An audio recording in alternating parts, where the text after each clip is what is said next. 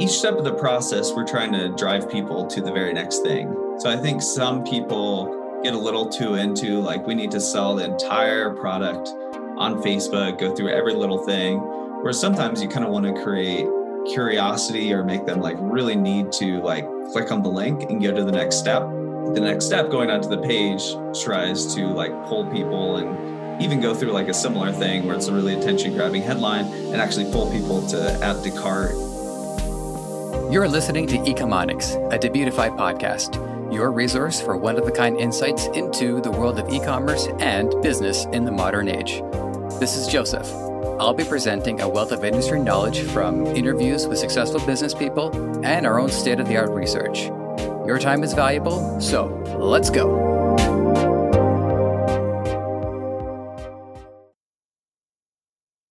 I see a lot of business models that, above all else, seek to facilitate trust with the client. In the case of Jacob Landis Eichste, his company, driven by his vast expertise in film and media, is willing to put their own money on the line to provide the success they promise.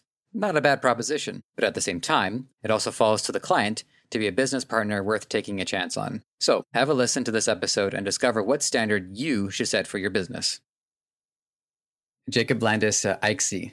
You know what? One more time. I'm gonna give it a go. I should have practiced it. I should have. That was perfect. Was it? I thought I didn't hit the T, but would take those. So it's good to have you here on Ecomonics. How you doing today? How you feeling? I am feeling fantastic. I'm so glad to be here. Great. I will say, again, not pointing fingers at anybody or anything like that, but Jacob here has been very communicative in the process of getting up to this point, which reflects well on his character. But we'll definitely see a lot more of that in the span of the next hour.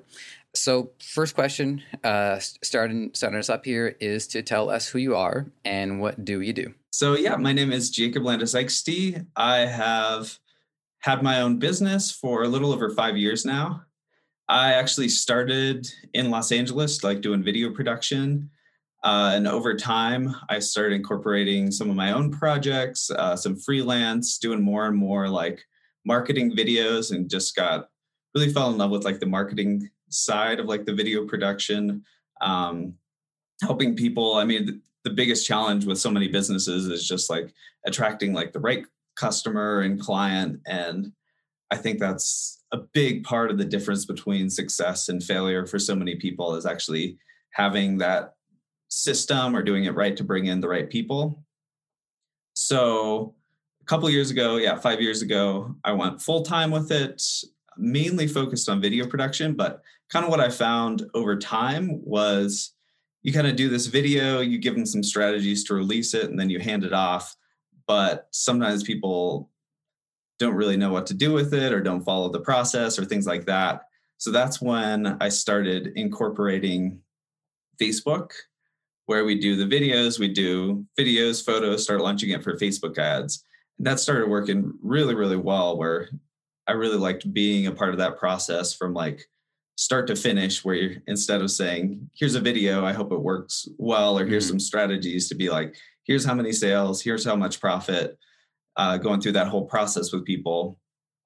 So that became a bigger and bigger part of the business. For some clients, they had assets and it was just Facebook ads. So about a year ago, it was probably 60% of my business, and then the pandemic happened and it quickly became 100%, and I've just been all in running it for a bunch of different customers and clients. Mm-hmm. One of the things that I wanted to ask you about, and you've more or less given us a sense of it in what you said, is just my producer, she looks up what your LinkedIn profile is, and there's a consistent through line. It's a videography, editing, basically those. And then in the last 5 years was your marketing. And I was wondering about that, if it was like a drastic shift or a major pivot, or if it was more like there was this transitioning period where one thing was dialing back and then another thing was working its way into it. And that sounds like what occurred. What I found interesting as well in what you said is that you were drawn to the marketing side in the creative process and making the video content. And that's something that I want to expand on, because without giving it prior thought, marketing is such, if not the most crucial influence as to what actually the video content ends up being. What I would like to hear about is, in particular, how you, I guess, had your own creative view on it, how you thought a video was going to turn out versus, say, what influenced the, or like goals the video had to create, and then finding a balance between making the video product and making it satisfactory to everybody involved. Well, for any marketing you're doing, it's like wherever you're releasing it is just a message, a different way to get a message in front of someone. So whether you're doing just posting organically, doing Facebook, or sending it over email, sending cold messages, those are all just channels to kind of reach the right customer, attract the right customer. So really with any project, so much of it is just trying to really understand like their core desires, really speak to them, even think about like people who aren't an ideal fit. We want them to not respond to it at all. Like really call that out, hone in on everyone who isn't the ideal customer and client, just like ignoring it or even not liking it. And, there's some variability in terms of with Facebook, it's like the first 3 seconds are like crucially important. It has to be like snappier, quicker. I'm finding like under a minute on the video side works well, or just on the photos, things like unique or eye-catching. Like I always go through when we create something, I'll like scroll through and see if it catches my eye. And anytime I'm on Facebook or going through, I'll just constantly be scrolling through, and I've just got a big folder where everything that really like made me stop and pay attention, I'll save to reference in the future. Yeah, I've been doing some of that a little bit myself too, like scrolling through Instagram, whether it's going through the photos or at this point, I will admit it's mainly been the stories, is stopping and screenshotting on what ads speak to me. And I will say too that it does come down to whether or not the product is something that seems like a good idea for me, whether it's something that I want or something that I need. Okay, so I'm going to tell you a story from a cartoon, just so you understand like what's going through my mind. So have you ever heard of this cartoon called Undergrads? I've heard the name, but I'm not super familiar with it. Yeah, it was part of this block of cartoon series. I think they all lasted like one season. They were all, I think it was Cartoon Network, but it was more like not quite adult, but obviously more mature than Mickey Mouse. Not that Mickey Mouse was on Cartoon Network, but that's not the point, or maybe it was. And the Mission Hill, Clone High, Undergrads, and there's one called Quads. Anyways, so there's an episode in Undergrads where one of the characters gets into designing fake IDs for people. He kind of like it's not that he overdoes it, but he pours maybe too much passion into it, and he really focuses on the nuance and the detail and the typography, and he hands it off to a guy, and the guy's like, "All right, thanks," and he coughs and he walks away. It's like, why would anybody appreciate my art? And I was wondering about the creative process in the Facebook ads that you like. Now, I should ask, are you making Facebook ads for any of your own stuff, or are you just working with clients to make Facebook ads?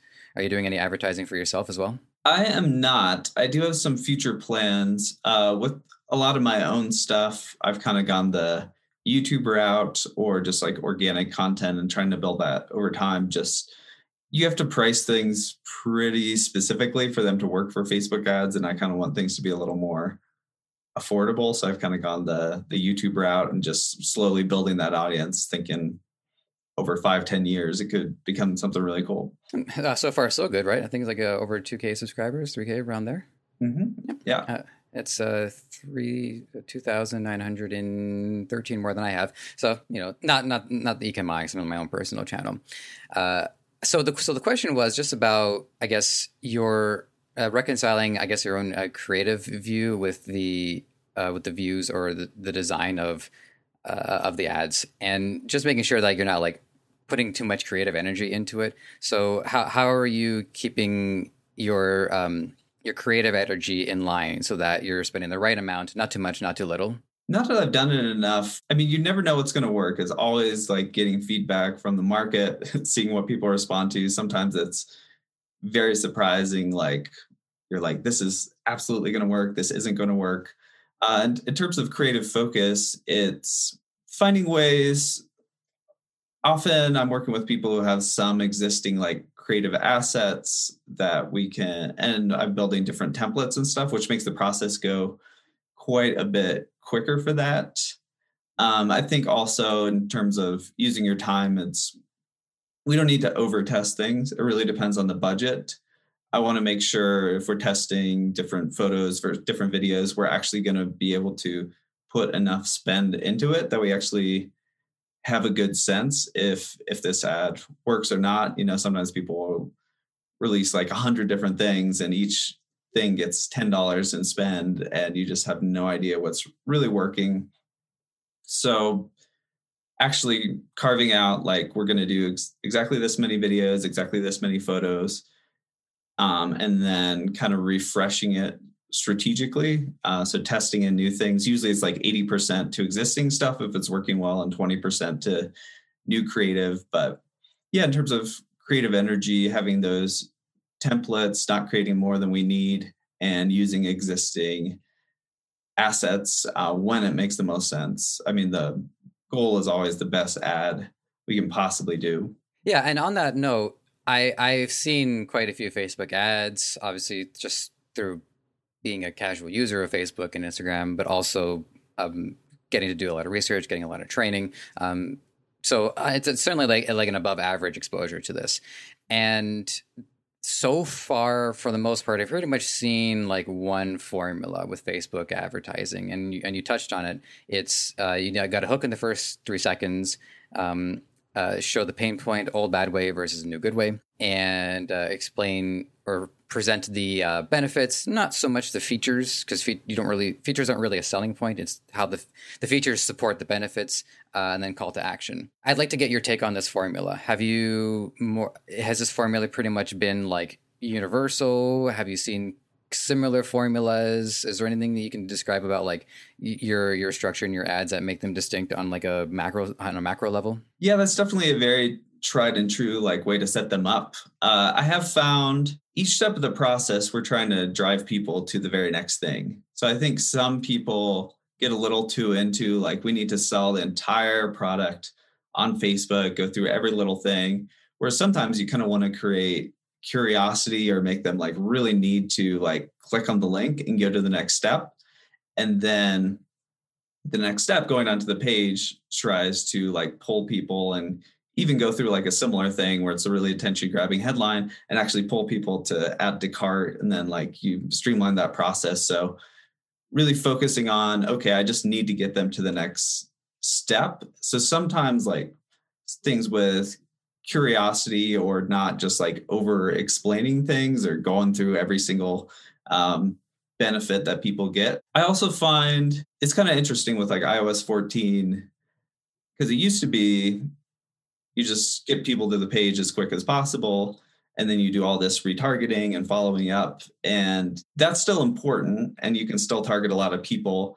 But we're sort of transitioning to trying to host more of that on Facebook itself. A video that really appeals to like the custom person, but it isn't like hard pushing the sell. Sometimes it doesn't even lead to another page. But basically, you can take people who've watched like half of this video, 75%, and build your retargeting audiences based off of that. Because usually it takes a couple different points reaching people. You have some people who it's the first time they've ever heard of it. They go and they buy it. But a lot of times it's kind of like a multi-step thing. So we're starting to move that process a little bit to Facebook. So that kind of impacts the structures of the ads a little bit. That sounds great. But I will say I could use a little bit more understanding. So from what I'm getting is that more of the funnel is taking place on Facebook. So for instance, in example A, it's funny, I'm doing like old bad way, new good way, even in this discussion. It just speaks to how fundamental these things are. Is Facebook ad gets customer to website, and then they proceed through the funnel, ideally as efficiently as possible to reduce cart abandonment or just general abandonment. Whereas what I'm hearing here is that the ad, it might go to the website, but it could also say lead to the main Facebook page where there's community there. There are additional, say like infographics, there's content there. So more of the funnel is taking place in that regard because it's selling the customer on their curiosity piqued from the ad. They head over to say like the Facebook community page, or does it even get to the point where they do the transaction on Facebook via the marketplace? Typically, it's either to the Facebook page because we're like building that audience and like also retargeting people who've like commented or engaged in that way.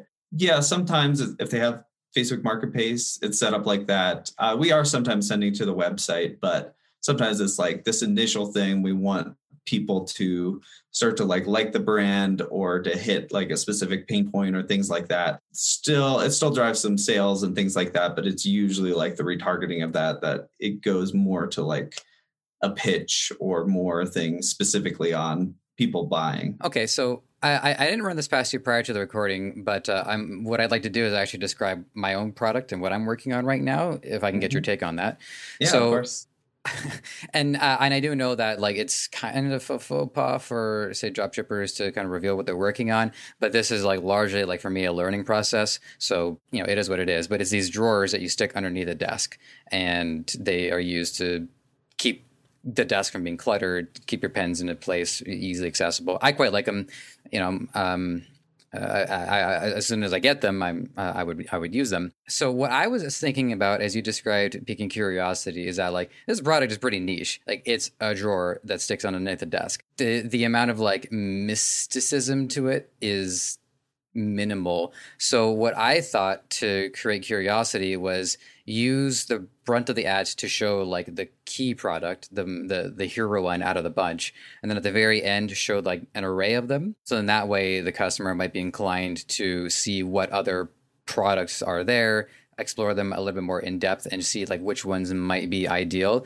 They would have to be sold on the concept in the first place. So the ad has to pull that weight, but it doesn't have to like, I wouldn't want to run ads for every last one of the drawers. I'm just trying to sell people on the idea in the first place. Yeah, I think that could work. And not everything necessarily needs a whole lot of curiosity. Sometimes like there's a unique like solution or like ingredient or product where people, or even like system. I feel like sometimes for information that could work well, like, this person's using this like 17th century technology to generate this many leads per day. So people are like, really want to know like what that is. I'm trying to think for desk drawers. So is there a lot of similar solutions to that on the market, or is it pretty unique in that regard? It's unique in its positioning because it's the closest drawer that you could possibly have to you. Then the next closest competition would either be having something on the desk, which would cause clutter,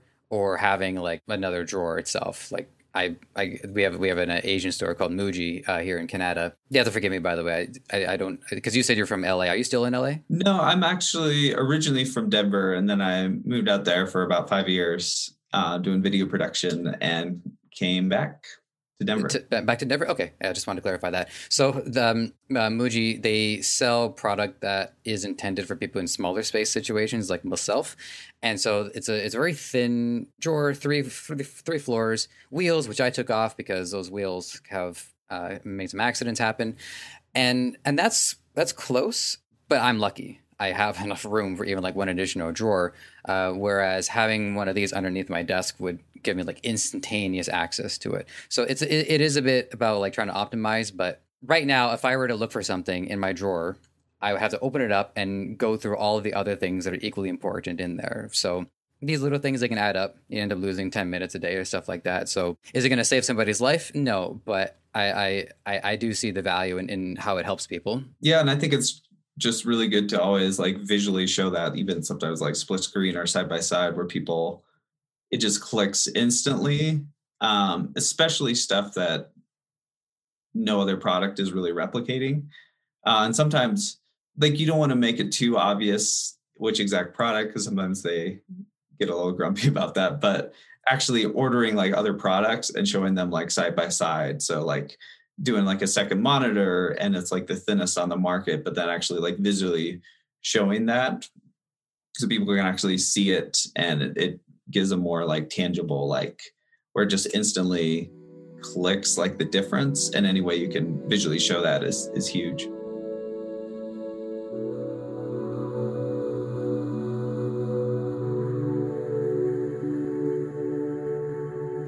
So one thing I just want to get back to very briefly, because you're mentioning is iOS 14, and I don't actually know what is going on here. So what is the significance of the iOS 14 upgrade? So people are still figuring out exactly, because it hasn't gone into effect. I mean, we're already seeing some big changes from Facebook, like getting ready for Facebook ads. But basically, when people open up their iPhone with a upcoming update, it will say, "Hey, do you want Facebook to track everything you're doing?" And then the first option is no, and then below that is yes. So people don't know how many people are going to choose yes or no. I would guess it's well over half, especially the way it's framed. Well, once that happens on iPad and iPhone, you're going to have very limited tracking. For a little bit, people thought you wouldn't be able to track purchases at all, which would have been a nightmare. I think you can set it up so purchases are tracked. But in terms of tracking people who visited the website, landed on certain pages, it's seeming like you're not going to be able to track that basically at all. So, right now we have a lot of things. Hey, people, you've got a bunch of products. People landed on the page with the drawer under the desk. You can just show them ads specific to that, retarget that. A big part of the audience, I think 40%, I looked up, of my audience is using iPhones. Probably up to 30%, you just won't be able to retarget them at all, which could really impact or mess up different strategies. So that doesn't mean stop doing retargeting. It's still a bunch of people that can see them, but it's going to cause a lot of people to really rethink the way they do retargeting or structure ads, or I feel like ad costs are going to go up quite a bit. That's kind of been a trend over time, but I think it's going to get harder to generate as big of results. You're saying that it's going to increase the difficulty in retargeting, but I'm standing here thinking this is going to increase the difficulty in targeting. Period. If people aren't being tracked by Facebook and their data isn't being studied, then even just being able to target based off interest. People do write their interests, so there is that. But I'm processing this a lot in my head, and one thing that comes to mind too is that talk about marketing. Facebook could have reworded it in a way that was truthful, but a little bit more, I guess, carbon neutral. Facebook would like to learn about your behavior to, I don't know, improve your experience in some way. Would you like us to do this? Basically the same thing, but not as tinfoil hatty, which is saying a lot because I'm pretty tinfoil hatty myself. So Apple is the one who's writing this, setting this up. Facebook it's Apple. is okay, my bad. Furious about this. Yeah. Sorry. Yeah, I think it's good for people to have some options. I definitely think the way it's framed, I think people, once they opt out, will realize they kind of liked actually getting offers that are a little bit the things that they're interested in, or, if they're looking at a certain thing and get a big discount code, that's going to, for the most part, go away. So I'm curious after this gets implemented, if people actually like just getting kind of random ads based off, you'll still be able to do some interest because Facebook can track people on Facebook. It's just basically everything off of the site and where they're going that it's no longer going to get data on. So it'll have to kind of use on platform behavior to build those interest and audiences and things like that. Yeah. And it also, I think, raises a conversation about some of the fundamental goals of marketing. The long-standing conversation throughout this and largely in the e-commerce space is that marketing is designed to find people who have these interests in one way or another and to sell them on a solution to their problem. But it doesn't seem to be very introductory in the same way where if I see a billboard ad, it's going to plant a seed maybe for the first time, right? It could introduce me to something. And without that introductory, I don't really see how the market expands. So I'd like to get your take on that. Have you even had the opportunity to do introductory advertising, or has the advertising space largely just been focusing on people who are at least somewhat, in a macro sense, somewhat along the way in the funnel, where at least some basic fundamental interest has been established? Very simply, if you do cars, for instance, somebody says, well, I like cars. They write cars in their in their profile. Do you understand what I'm meaning? Getting people to start their journey. It seems like it's leaning more towards that now as opposed to looking for people mid-journey. Yeah. I mean, with even now, all the customers, we're putting at least 80 to 90% to reach brand new people. Just the retargeting is an important part of the equation because some of the times, we need to be at 2 times return on ad spend. where the cold audiences will be at like 1.7, but then like reaching people again, or that second or third touch point, it's like 4 times return on ad spend. So the numbers work.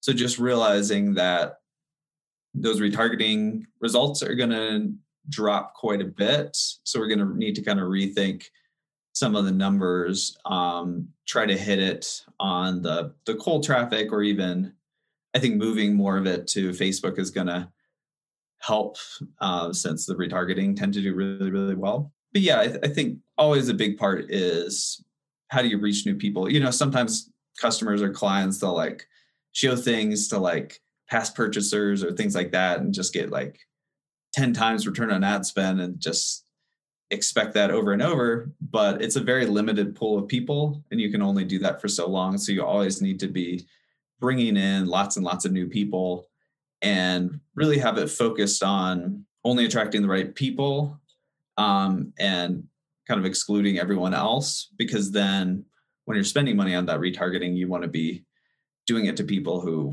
have already almost like raised their hand saying that they're interested in that. In an overall like 30,000 foot view, how often would you say that retargeting was the difference between a sale and not a conversion? Like, have you, like, is it like for every one person that just converts right away, 9 people needed to be retargeted? I know specifics can be hard to pull off the top of your head, but I'm just wondering more like in a broad sense. The product price definitely impacts that quite a bit. If it's a $20, $30 thing, we're getting a lot more first-time sales. If it's a $1,000 course, or even like a $300 monitor or things like that, it's pretty rare to generate a whole ton of sales on the initial time people see it for the expensive products. I'm trying to think of exact numbers. Usually I'm looking at like return on ad spend, or just usually we can be somewhere around like 2 times return on ad spend on like reaching new customers and clients. Sometimes it's higher. I mean, Facebook really fluctuates day to day. I've got some different strategies for kind of dealing with the market going up and down. We can talk about a little bit later, but I'm trying to think exact number wise. I appreciate the attempt, but that's why I always like frame it more as like a fundamental thing. Yeah, I'm thinking of one. I think we're getting like 1.5% of people are clicking the initial ad. And when I came in, we were at 1% of them purchasing, but we got that up to, I think, 6%. So that's made a huge difference. So I'm trying to think how many people that 1.5% and then 6% of those people on cold traffic is what I'm seeing with that account. This is all part of like a larger thread that I wanted to make sure we covered, which is the ongoing challenge of also advertising on Facebook, and a lot of it has had to do with cost. And what we've talked about so far has been plans for what's coming down the pipe. But I would also like to hear your experience on what you've had to put up with so far, because I've yet to spend $1 on Facebook advertising. Right now, I'm in like supply acquisition state where I don't end up having to like wait a month to have something delivered. I can't have that. People need their drawers. That's important. Yeah.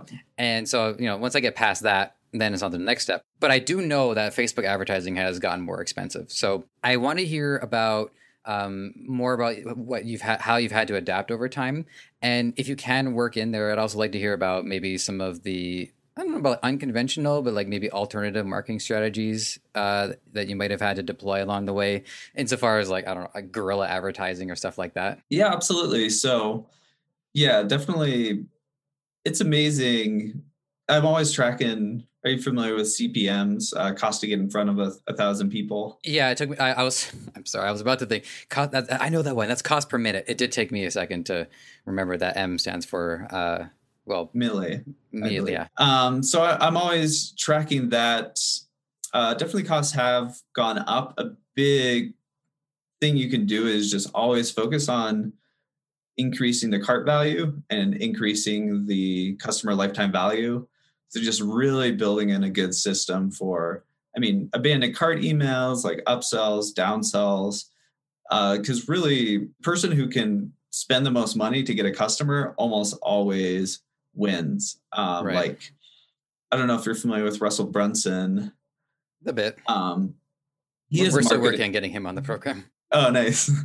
He has a marketing book where he's not really making money on that initial thing. It's basically break even. It's Yeah. $9 or things like that. But he's built all these like upsells and programs and ClickFunnels, which is like something like $1,000 a year or more, depending on the package. Yeah. So I think he's comfortable spending like $100 to sell an $8 book.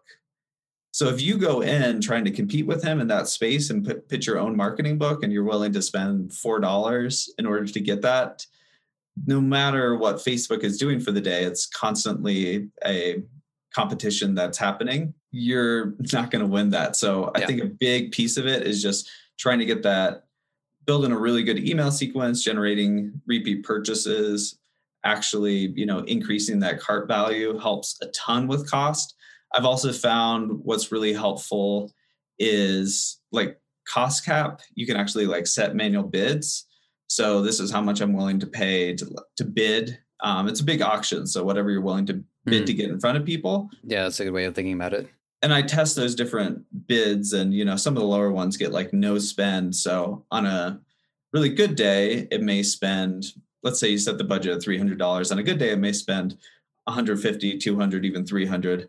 On a bad day, there's going to be no inexpensive auctions, and it's hardly going to spend anything. So that's a good strategy for hitting your numbers. The spend is all over the place. So I usually do a pretty even split of lowest cost and like cost cap. And then throughout the day, I'm adjusting, turning up or turning down the spend based on how things are doing. Because a lot of people, they set the budget to, let's say, $5,000 a day. And just every single day, they're spending $5,000. One day you make a ton of money. The next day you lose a whole bunch. I want to have it set where on a bad day, things turn down. So I'm spending $2,000. And on a really good day, we're going up to like spending $10,000 because we're hitting the numbers and can scale it really quickly. So that's a big piece of it, is that daily scaling up, scaling down, both like I used to use automations for everything, but iOS 14, it's like really delay in tracking and results, and they're just not working. So I'm needing to switch to having a team member do that a little bit more manually, maybe 6 to 10 times a day. I found it kind of messes it up if you increase the budget by more than 20% at a time. So if things are doing well, I'll turn it up by 20%. If they're doing not amazing, I'll turn it down by 20%, and I'll pause it if it's just like doing absolutely horrible. What do you think, or if you've gotten the answers to this, that would be even better, but what do you think are some of the causes of such significant fluctuations in market activity? Or like one day you go up by 20% to 2 days later, it's a downturn of overall 40%, right? Because you would go back to neutral and down another 20%. I've found sometimes the day of the week, like usually weekends are just a lot weaker. I think the best days are often like Tuesday, Wednesday, Thursday. It really depends who's jumping in the market. Certainly days where there's like big sales or like Black Friday, you have to really adjust the strategy or come up with your own like irresistible limited time offers that you can offer for those. Because sometimes I think costs were like 200% higher on Black Friday. But if you have a really good offer, people are likely to buy. I found, even like season to season, sometimes there'll be months where just everyone talks about how high costs are. And then the next month it's much, much better. And even things that are hard to explain. It's just looking, you're like, I don't know what's going on today, but it's crazy expensive to get in front of people and people aren't buying. And then it's nice for me. I have a bunch of different ad accounts, so I can see if it's mainly like one ad account or if our ads stop performing, or if just like all the ad accounts simultaneously are having issues. That's the overall market. Definitely things over time will kind of get less and less results. That's why you need to kind of do a creative refresh. But if it's just for a day or two, usually it's just a market fluctuation, which sometimes you know why, and other times it's a mystery. Yeah, there might be some holiday on the calendar that most of us don't know about. Oh, it's the day of the eternal equinox. I thought that was next week. So yeah, I do think there are ways to solve those mysteries, but it can be hard because there's so many different things that can factor in. Oh man, I had okay. Sorry, I had a really good question I wanted to ask you, and then it just completely boofed off the face of the planet, which is why I always need to be writing things down. But I can go back to something else that I did remember to write down, which was about increasing cart value. Now, one of the issues that I would see is if, say, I were faced with this situation, is I kind of don't want to increase the actual price of my product if I can help it. I think if the Overton window is passed and everybody understands how much inflation has actually like had an effect on our buying power, then okay, I would increase the price a couple of dollars. Just because if I don't, I'm actually like discounting it unintentionally, because that's inflation for you. But that's controlling the price of the product, and that to me seems like the last thing I would want to do. For increasing cart value, what are some of the other methods that we can do to accomplish that? So you can have, you're familiar with upsells? Yeah. Yeah, upsell, downsell, cross-sell. Now, you wouldn't by any chance be referring to an app in particular, or are we just talking about the concept? Yeah, I feel like you can use different Shopify apps or things like that. That's one thing to test. Sometimes it's like a really good bundle of products. So rather than like a single thing, like you have, it's even more effective if it's like a unique offer that's a part of that upsell. So not just pulling something from another part of your website and it's like, oh, here's the exact same offer that you'd get if you just navigated to this site. And so it's like a special discount or a unique thing. I found with like upsells, thinking like, okay, they met this one need and that's checked off in their mind. So you don't want to sell them something that solves the same problem, but like, what do they need next? Or what's like the perfect companion to this? Yeah, typically bundles work fairly well. You want to think about the overall price and just how that would impact like your profit. If you're getting 10% of people to take that, actually running the numbers and being like, okay, how much is my profit coming in at? And how much can I spend to get someone to buy the initial product based off of that? That's a big one. Even like abandoned cart emails. So usually I found 2 is kind of the sweet spot. At 3 are kind of starting to annoy people. But if someone adds it to their cart, you get that email, that can generate extra sales without you having to spend anything extra on Facebook ads. And just having a really good system via email to sell additional products and kind of track like if someone spends $50 on the initial purchase, it's a big difference if you can generate hardly anything over the next 2 months, or if you can generate an additional $150 in purchases, suddenly you can spend a lot more on that initial sale, and that'll help a lot as the market goes up and down. If you kind of have that cushion or really good profit built in, you can handle the ups and the downs quite a bit better. Yeah, there's a lot of great takeaways there. One of them that sticks out to me as well is understanding that the customer journey doesn't stop with me selling them my self stick in drawers. That now I want to pay attention to, well, what can be their next issue. And for me, just to help people go through their own creative process too, is for me, it would be like along the same line of other adhesive based products. Because if somebody's willing to stick something here, they might be like open and minded to maybe in such a way where they can stick other things elsewhere. So like for instance, and we've been video for the last like 10 episodes, I think right now. So I'm just going to take full advantage of this. So yeah, for people, just so you guys can see, I have like a bunch of wall hooks on, and then you guys can see over here, my headphones are hung up on the wall. So that's kind of like what I would do if I were to continue my consumer journey, is to, now that they have more of an open mind towards rethinking their space, then I would take those concepts and I would move along. Okay, we've mastered your desk. Now, how about the wall? How about the ceiling? Like, I haven't even thought about the ceiling, but the ceiling is, I'm paying for this ceiling. I got to do something with it. Yeah. And I found usually it works a little better. I mean, it's always worth testing. Sometimes it works pretty well to have the additional like bundle or things like more expensive than the product, just because, much smaller percentage are going to be doing that purchase. So if it's something that's like you're making $2 profit and you have 10% of people actually add that upsell, like that's not a whole lot of profit you're adding. Whereas if it's like a $70 bundle and your profit's like $40 on it, that adds a lot to your overall cart value. Have you found it doesn't rub the customers the wrong way if products in the bundle are available exclusively in the bundle versus being then also exclusively available on one's own. Now, I will say too, just to spice this, is that there's things that we can do with our own pricing structure so that like I could price a bundled product in such a way where I don't expect conversions. But if I then put that into the bundle itself with the discount, that's more the profit margin I was expecting to go for in the first place.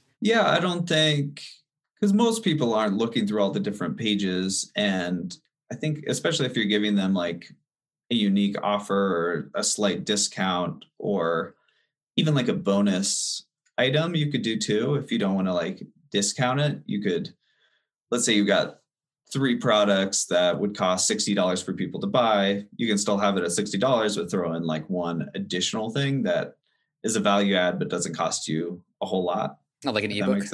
Like an ebook, or just something that it could be digital, or I mean, there's some little physical things that the cost to you is not very high at all. And it's always just focusing on the overall profit that you'll get if someone checks out and does that purchase.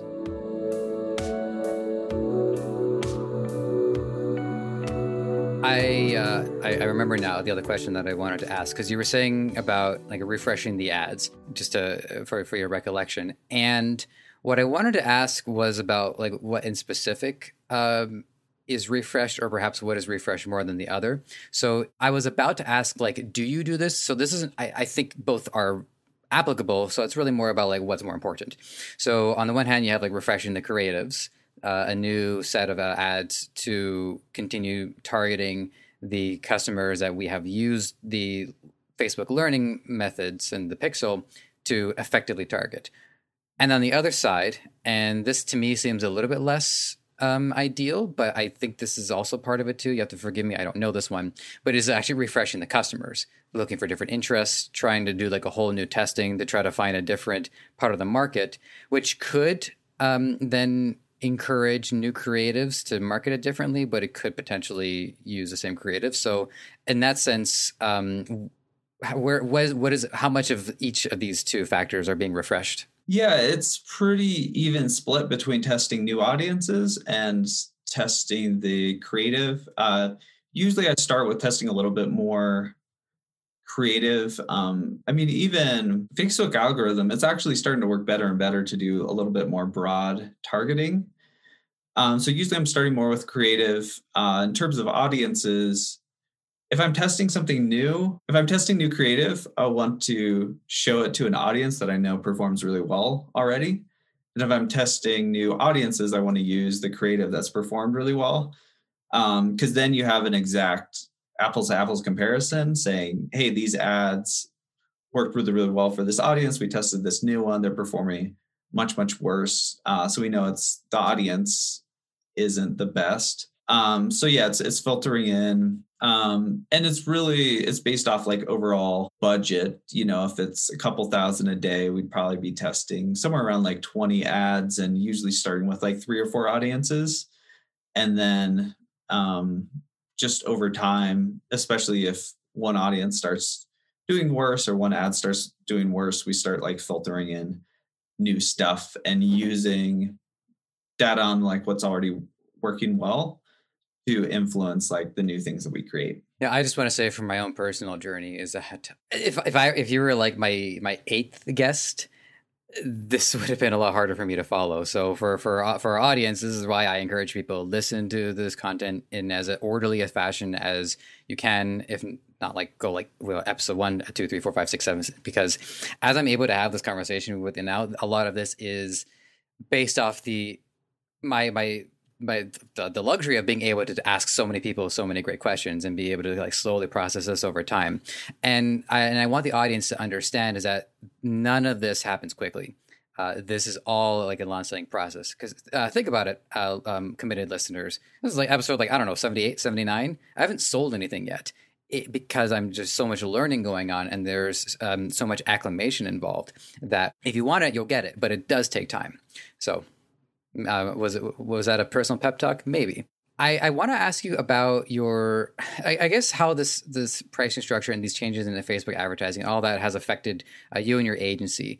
And I noticed I always tend to notice like pricing models because I think that reflects a lot about how different people approach it. And I haven't come across a pricing model that I disagreed with. It's all just like different approaches. Yours is that you're willing to put up some of your own capital to make these ads work, which I expect is a challenge because the pricing has, well, let's just say not been on your side and continually less on your side as time goes on. So how have you tackled this challenge? The structure, because initially I just charge hourly for client work, but now I want to take on some of the risk, but also get additional benefit if we're generate really good results. And I found that's just really helpful for me, like taking on the best clients, because it's a model that works well for both of us.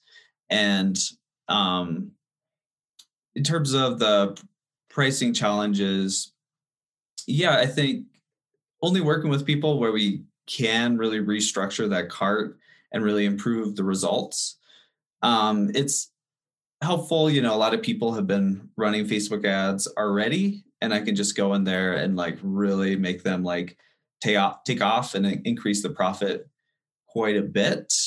But I have to be, a lot of it is just choosing the right customer, actually finding people that it's like, hey, the numbers work. I'm not going to lose a bunch of money if the market goes up for a day because they've got healthy profits. A lot of times, 60-70% profit margin.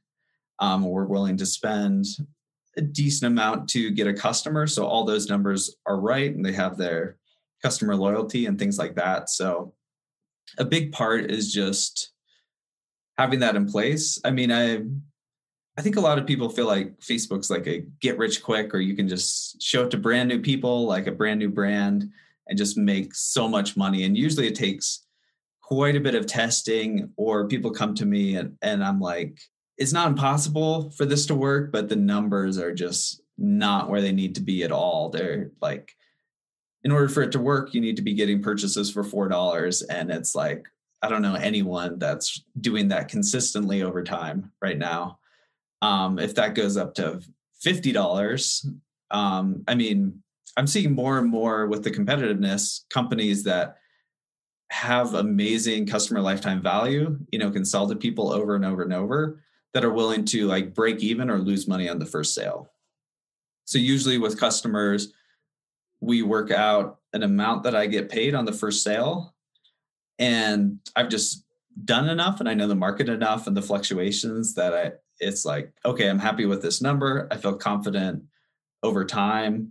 I am looking at it, averages too. You know, it's easy to get bummed when you have a really bad day, but I always go back to the 1 week and the 2 week performance and are like, okay, good. We're still really within our numbers. You're going to have good days and bad days, but looking at the 2 week trend is really, really important. And with that, I wanted to get to one of the key questions that I wanted to make sure we got to, which is just about, it's like a do's and don'ts. I think we might be leaning a little bit more towards the don'ts, but I will say I'm not exactly recalling everything that we've addressed so far, despite my chronic note taking, which today gets a 9 out of 10 as opposed to my usual 10 out of 10.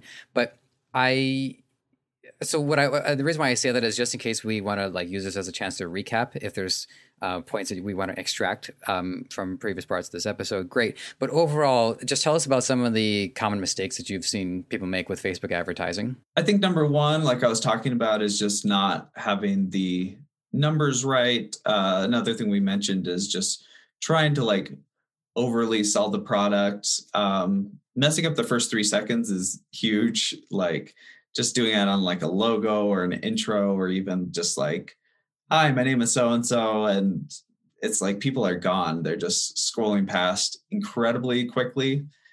I think, yeah, spending just the same amount every single day, or not tracking things effectively, or just like testing out too much. Like you want to be almost like scientific with being like, okay, we're going to test this landing page versus this landing page. We're going to we want 20 purchases before we know this one. Okay, this one is actually better for that.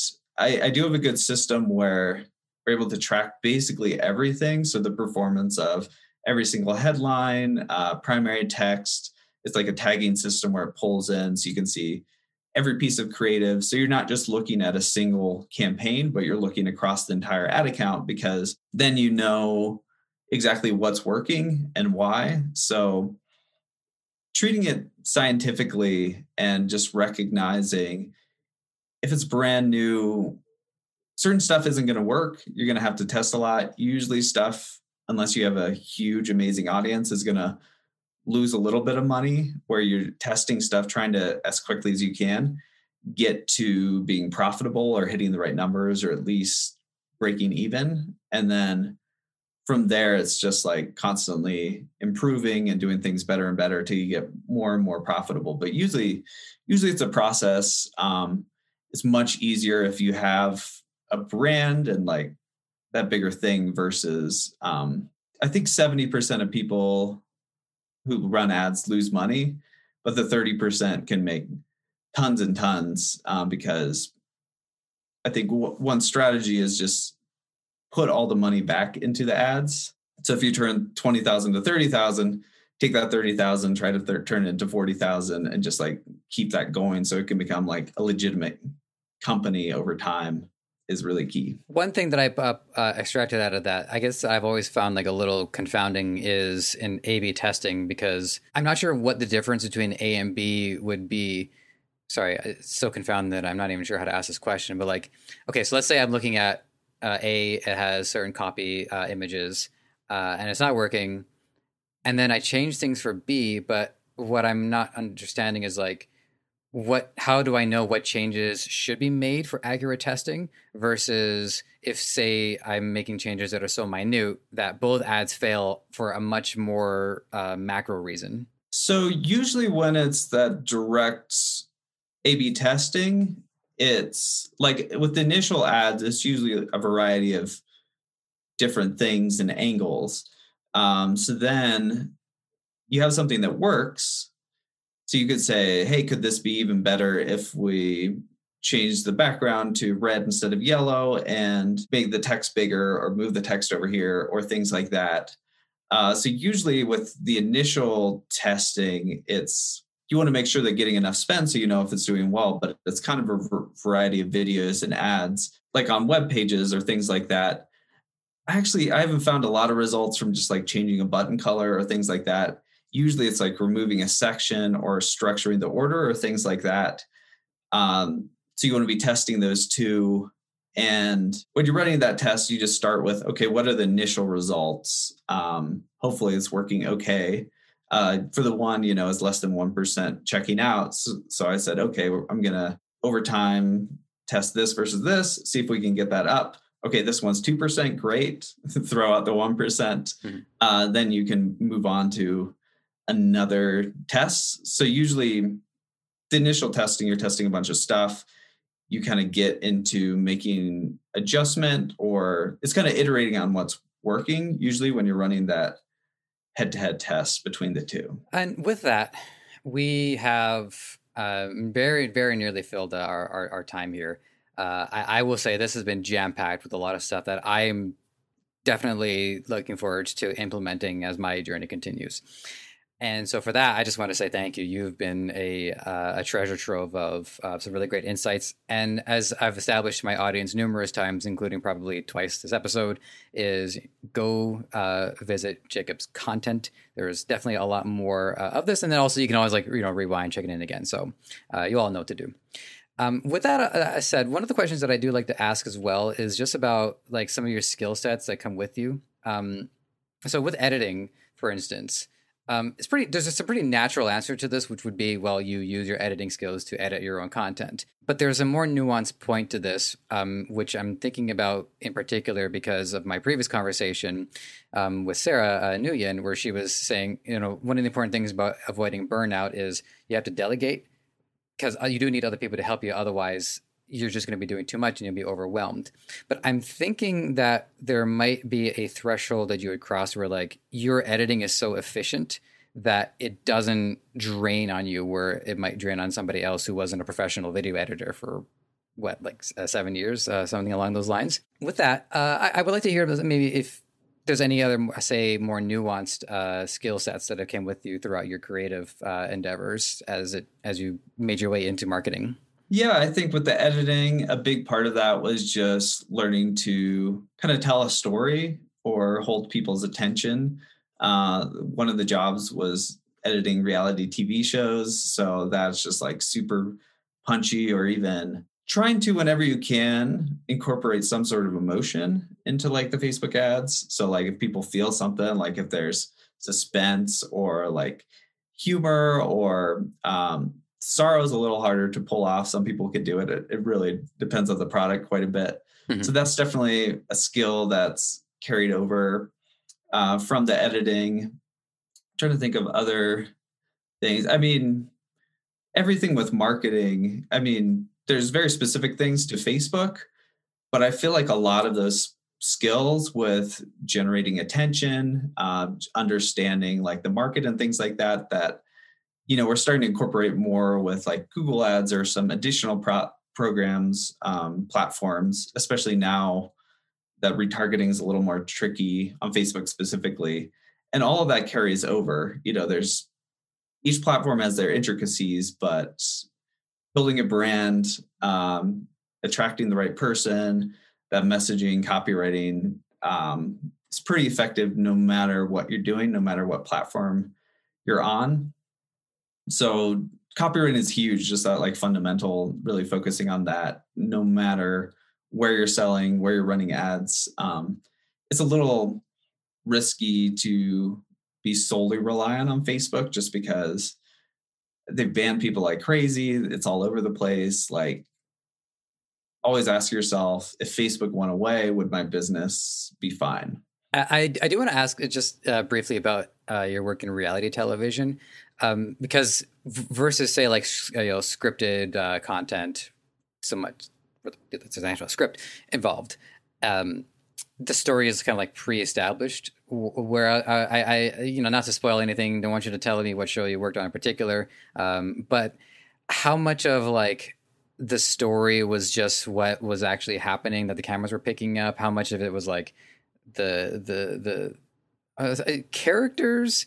We can say characters. I'm not really sure what's the better word. I'm not whatever, like the people on the show, how much the story was more like them. And then you get like shows where like the story is kind of like it's integrated into it, say like Survivor, for instance, where the story is clear, like, well, here's the challenges, they have to survive. So it does inform what ends up unfolding. But like, how much of the storytelling did editing and post have in and working on reality television? So reality is interesting because people think it's all real or all fake. And usually there's a really strong outline. Sometimes they feed people lines. Sometimes they just get people who naturally clash and try to act like middle school, and producer will be like, oh, they said this thing about you. So they're pretty strong outlines with that. And you have to the exact frame number, like how long the episode needs to be.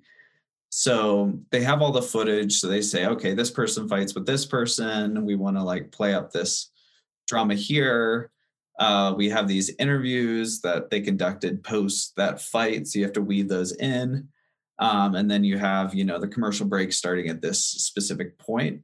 There is some discretion in terms of like how you build that stuff up or different like reactions and things like that. But some of it is a pretty clear structure. I mean, it's a lot of the time there's like a crazy amount of footage. Like I think for one episode, it was like over 4,000 hours of footage they gave me. Because you have 10 cameras rolling for like 10 hours a day and all this stuff. So it's like finding the different angles and just knowing, okay, you've got this fight. It has to be around 3 minutes. You've got all these interviews. Like, how do you weave these in together? So a lot of it was kind of structured, but there's a lot of discretion with how you even like timing. I mean, I think that's one thing that's carried over with Facebook ads is just like the difference between like half a second or a quarter of a second or just like momentum or like building up suspense or things like that. Just minute adjustments can make a big difference. Or ads pausing half a second before you jump into stuff can actually have a big impact. Yeah, and it's fascinating, the atomic equivalent in the creative space, which is the frame, where every single last frame has to be taken into consideration, so much so that there's like a limit to how many frames you can submit as a finished work. And also, as you're describing like this, I was like, okay, I'm trying to put the clues together. What show was Jacob working on? They were fighting. Well, it doesn't really narrow down. 1,000. Yeah, Exactly. All right, great. So last thing I want to talk about, this is just for fun. We're just going to decompress. But I always go through like all the YouTube content, unless somebody has like, I don't know, 10 years worth of content. They put out a video every 2 days. Forget about it. And a lot of this is serendipitous because one of your challenges like way early on was you just want to dance every day. And for our audience, my girlfriend just got me into Just Dance, and it's been a really good form of exercise. B, it's introduced me to a whole bunch of songs that I would never have thought to like, that I like quite a bit. Shout out to Doja Cat. Didn't think I was going to bring that up on a podcast ever, especially one that I was hired to do.